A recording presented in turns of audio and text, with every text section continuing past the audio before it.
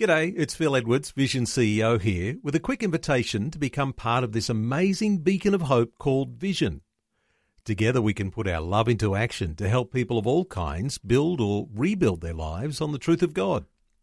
Please consider the part you can play during our upcoming Visionathon appeal, remembering that it's your support that makes Vision possible, including this podcast. Life, culture, and current events from a biblical perspective. 2020 on Vision. Well, back today to have a chat about what's happening in one of those nations in the world where there's widespread poverty, and with conditions that are affected by COVID-19, the coronavirus, there's increased pressure on Christian believers. Let's talk about the nation of Pakistan, where there are significant laws in place that disadvantage Christians in a dreadful way. Let's get some insights from Etienne McClintock from Voice of the Martyrs. Etienne, welcome back to 2020. Thank you, Neil. Glad to be back again. Etienne, let's talk about Pakistan, because in Pakistan they have these things called blasphemy laws. Yes. And it denies anyone from speaking against the religion of another, perhaps unless you are of the state religion, which is Islam. That's right. These laws work so dramatically against Christians that their lives are at risk. Give us some insight here just into how tough it is being a Christian in the nation of Pakistan. Look, it's very difficult, and the blasphemy laws are so broad that anything can be construed as blasphemy. For example, you could be sitting on a bus as a Christian, sitting beside someone, and someone may talk to you, and they may see you dressed a little bit differently, possibly, or there's something unique about you, or they talk to you, and they'll say, so you're a Muslim? And you may say no, and they'll ask you, well, why not? You say, because I'm a Christian. Well, why are you a Christian? Why don't you believe the prophet? And if you tell them why you don't believe the prophet, that could be considered blasphemy.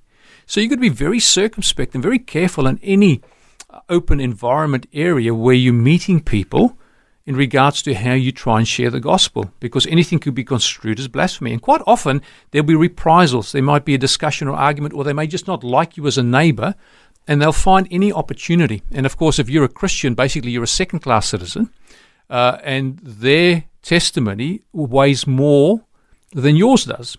So it's very difficult for Christians there. And there was a recent story of a lady. She now and her husband and their two children are living in Canada. They've been repatriated there. Her name is Asia Bibi. Now, Asia and a friend of hers were working in the fields. It was a hot summer's day, very hot. They wanted some water. They came to the town well just off the field there, and there were some ladies there, some Muslim ladies, and they wanted to help themselves to water. And there was a little drinking can there, wanted to use the drinking can, and the lady said no, they couldn't, because they weren't Muslims and they would defile the cup. So in the big discussion, they ended up drinking the water. There was a big argument. They went back to the field, but within a day or two, Asia was arrested for blasphemy. Now, she had not blasphemed. They were probably trying to convert her at the time, and she just said, no, I'm going to stay a Christian. A Christian's who I am. And so she got arrested. It went to trial. It went through a number of court systems, and she was found guilty, and she was then on death row for almost 10 years. So her two children, the two girls, were very young when this happened. And finally it went to the highest court in the land, and she was acquitted. Well, of course, when that was announced, the extremists went crazy in the country. There was rioting, they were burning things, and they were looking for her family. She was kept in prison longer just for her own safety, and her husband and the two daughters went into hiding just so that they could protect them. What happened when the daughters found out about mum actually being released? They just burst out crying in tears. So they had all this pent-up energy, nervous energy, the stress, thinking that mum could be executed at any time. And of course, when that news came, it all got released. But they were in hiding for a number of months until they could find a place where they could actually be repatriated under different names safely, and we know they've ended up in Canada somewhere. It is a very famous story, and you would dare to say, wouldn't you, that even though she appears to be safe in Canada under a different name, that there would be those who would be still out to get her, even though she's in another country. But that's not the only story, and it's not even a rare story. There are these sorts of stories coming to light frequently. In fact, there's another case that's coming up, going to be in court on the 22nd of June. That's not far away. Yeah, that's right. Well, this story goes back to 2004. So how many years would that be? Oh, that'd be quite a number of 16. years. Yeah, so finally when it did go to court, that was 6-7 years ago now, there was a Christian couple sentenced to death for blasphemy. And this was, they've had a high court appeal, but that's been delayed. Now, her name is Kauza, and then her husband is Emmanuel. Now, he's partly paralyzed, but they were convicted of sending a blasphemous text from a phone that was registered to Kaiser. And Kaiser said she never sent this text. Now, quite often people will set you up there, but they're saying they're innocent. But the lawyer that's supporting them actually saying that this case is even weaker than the Asia Bibi case.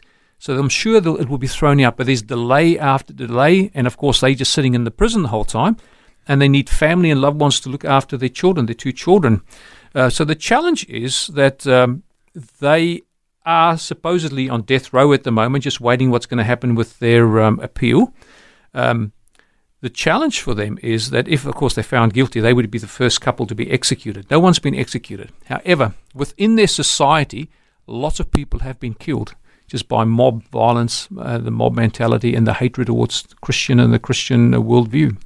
Because when someone's found not guilty in the court, there's a mob rule that says, no, we believe that Islamic law has been broken and therefore we take to the streets, and the mob rule will actually take people's lives.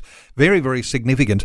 Hey, with all of the difficulties of being able to survive as a Christian in a nation like Pakistan, and then you have COVID-19, and so many people then losing their jobs, not able to work, even finding it difficult to access any welfare that might be coming to the general populace. That's How right. does that work against Christians? Okay, so what happens is the government typically would help everybody, and typically they will try and do it indiscriminately, because a lot of the persecution there is basically mob, or it is extremist Islam that's behind it all. So the government would then distribute aid. It'll be food parcels and so forth. But the local people who are distributing it will discriminate against the Christians. What they would say is, listen, you've got to show your ID card. And on the ID card, they actually tell them whether they are a Muslim or whether they're a Christian. And if you have a Christian ID card, they will not give you the aid unless you convert. And some people have become so desperate, unfortunately, that we know of some instances where people have actually buckled under the pressure. They've denied their faith just simply so they can feed their crying children who've got no food. Many have remained faithful, and we've put a lot of support behind some of these Christians into Pakistan at the moment, so they can find some way to buy some food, because some of them are subsistence farmers. So, they live off the land, and of course, if you can't work the land, then you can't provide food for yourself and your family. It would be the ideal situation, wouldn't it, if we heard of Christians who were courageous and strong and would never buckle under that sort of instance. But if we all were a little bit empathetic and put ourselves in those shoes, we might wonder how we might respond if we couldn't feed our family because on our ID card it said the word Christian, and unless I, in some ways, deny my faith, then my family would starve. Those sorts of things really powerful. And if you put yourself in those shoes, you can see how people will do what people will do, and they'll do what they can to feed their family. Well, sometimes if there's no ID card, they may just get you to recite. I just forgot the name what it is now, but it's a recitation to say that Muhammad is the only true prophet, or he's the last prophet of God. And of course, as a Christian, you cannot say that because you're denying your Lord and Savior Jesus Christ. And if they don't do that, of course, they won't get aid either. So there's lots of pressure on them. And it's very complex because, you could just be innocently sitting on a bus having a conversation with someone, and all of a sudden they could say you've blasphemed when you've done nothing. You've just been talking about Christ and your faith and your trust for him. So whether it's a blasphemy law or whether it's a denial of welfare because you're a Christian, there's a certain sense here in which there is intimidation that says, don't try and take people away from Islam. We'll take your life away if you try to do that. Absolutely. And sometimes they take their life away in a different scenario. For example, if they cannot access aid, what some people may do is they may take out a loan with someone. That commits them to work, say, in brick kilns, for example, for quite a number of years to pay off this debt, and they get paid a pittance. It takes them a long time to pay it off. So basically, you're looking at them selling themselves into slavery in a sense, just to pay off a debt so that they can actually feed their family. So those sorts of things have been happening all along, but COVID-19 has just exacerbated that whole scenario.